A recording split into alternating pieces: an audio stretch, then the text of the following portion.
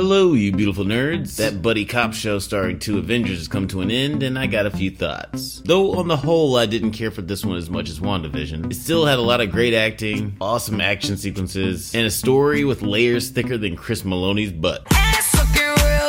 So have a drink and a joint, and let's have a quick chat about Falcon. Before we get into things, don't forget to like this video and subscribe to the channel. And feel free to watch some of my older videos, because I actually talk about Cap a lot.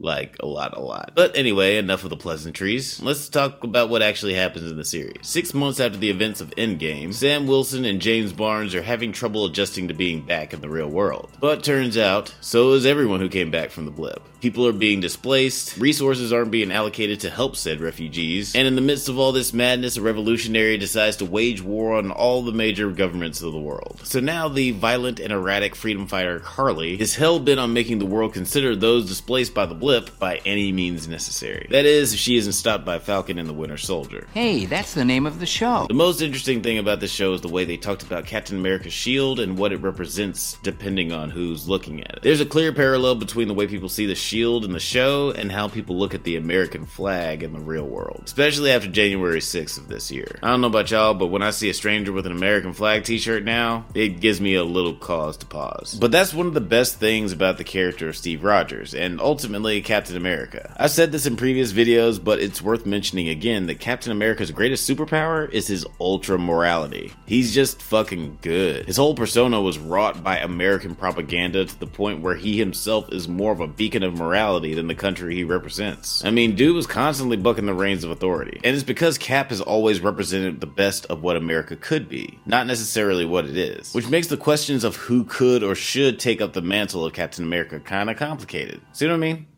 Layers. Bucky gets some more shine in this series. Sebastian Stan really got a chance to stretch his acting muscles in this one. And it's a good thing, because dude is he's a good ass actor. I fucking love the character of John Walker. That is to say that he's well written and well acted, and I hate him a lot. Someone on Twitter said that Steve Rogers is what America should be, and John Walker is what America is. Kind of a generalization, but yeah, pretty much. Before he even turns evil or whatever, he's still just so not Steve Rogers. Besides, we should have known that John Walker was a bad guy. His dad wanted to destroy the galaxy just a few movies ago. The other villains, the Flag Smashers, God, that's a dumb name. They have a pretty sympathetic point of view in all this. Turns out, once again, Steve Rogers was kinda right. There's fewer ships, cleaner water. If you're about to tell me to look on the bright side, I'm about to hit you in the head with a peanut butter sandwich. The world was actually better after the snap. Environmentally, economically, politically, things were just better. Sure, everyone on the planet was dealing with crippling depression, but it seemed like the entire world came together and fixed every dumb problem that we should be able to fix. Then all the assholes came back after Hulk did the thing,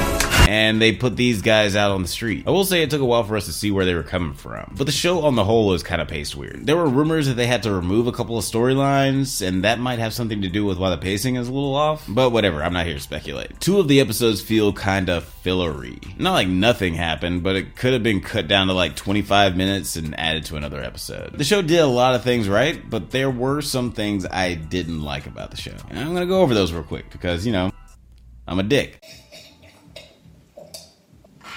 Sam's costume. I actually really like the design of this and how comic book accurate Sam's new suit is. And it's very cool that he got the suit from the Wakandans, because you assume that it's made of the same stuff that Black Panther's first costume was made of, which I assume is vibranium and spandex. But why doesn't the guy have a fucking helmet? I always thought it was weird that Falcon doesn't have a helmet. You're flying around all over the place, crashing into walls and helicopters and shit. Steve was a super soldier and that motherfucker still had a helmet. Like I mentioned before, the pacing is a little weird. I feel like there wasn't enough time spent on things like developing the character of Carly, and too much time spent on shit like Cap's sister and this fucking boat. There was so much time spent fixing the boat and talking about the boat, and then the sister don't even want to sell the boat. Of course, the last scene of the show, that's a party by the boat. Even when Carly calls Sam's sister to threaten her, she's on the goddamn boat. Seriously though, it did feel like other characters were better at humanizing Carly and explaining where she was coming from than Carly herself was. The same could be said about Sam's motivation for giving away the shield and ultimately taking it back. I just feel like they could have explained why Sam gave up the shield a little bit better. All he says is, I thought I was doing the right thing. You don't want to elaborate? We are talking about a get from your best friend and the most versatile substance known to man. The most versatile substance on the planet.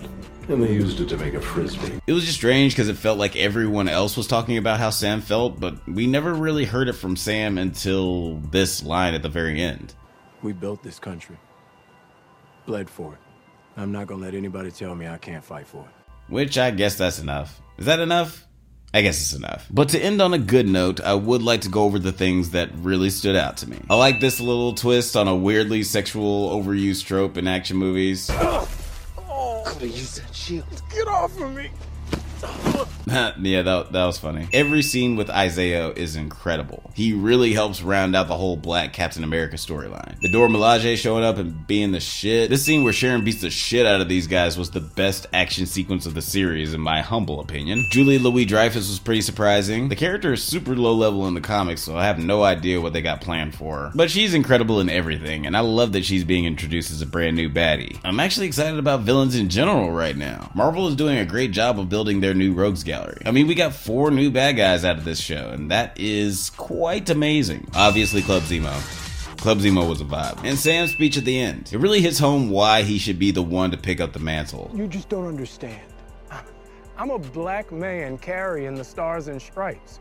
What don't I understand? Plus, he's just American as fuck. He's a black military dude with stars and stripes on his chest, dressed like a goddamn American eagle. Also, he has a sister with 2 kids. He's an uncle. Uncle Sam. Something Cap touched on in his speech is that there's a special kind of racism that exists for black people in the military. Every time I pick this thing up, I know there are millions of people out there who are going to hate me for it. The only power I have is that I believe we can do better.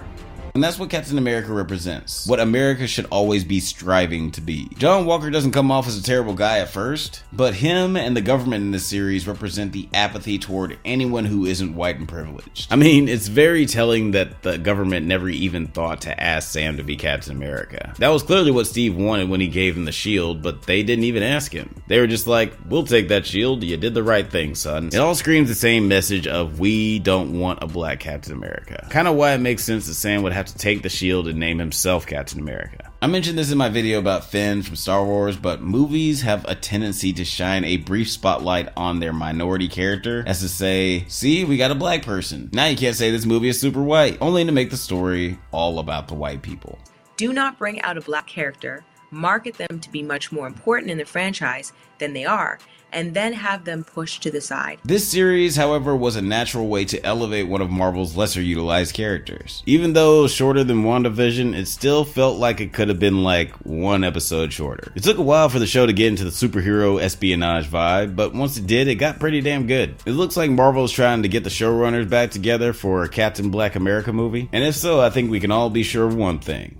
It's probably going to be on a goddamn boat. My ranking, I liked it. Don't forget to like and subscribe before you get out of here. What we got coming up next? That Zack Snyder zombie flick is coming out. Oh, and I'm going to be doing a best zombie movies list this month in like celebration of the movie or something. I'm actually just using it as an excuse to talk about zombies. I like talking about zombies. Anyway, that's it for today. Stay safe, my little super soldiers, and may the force be with you.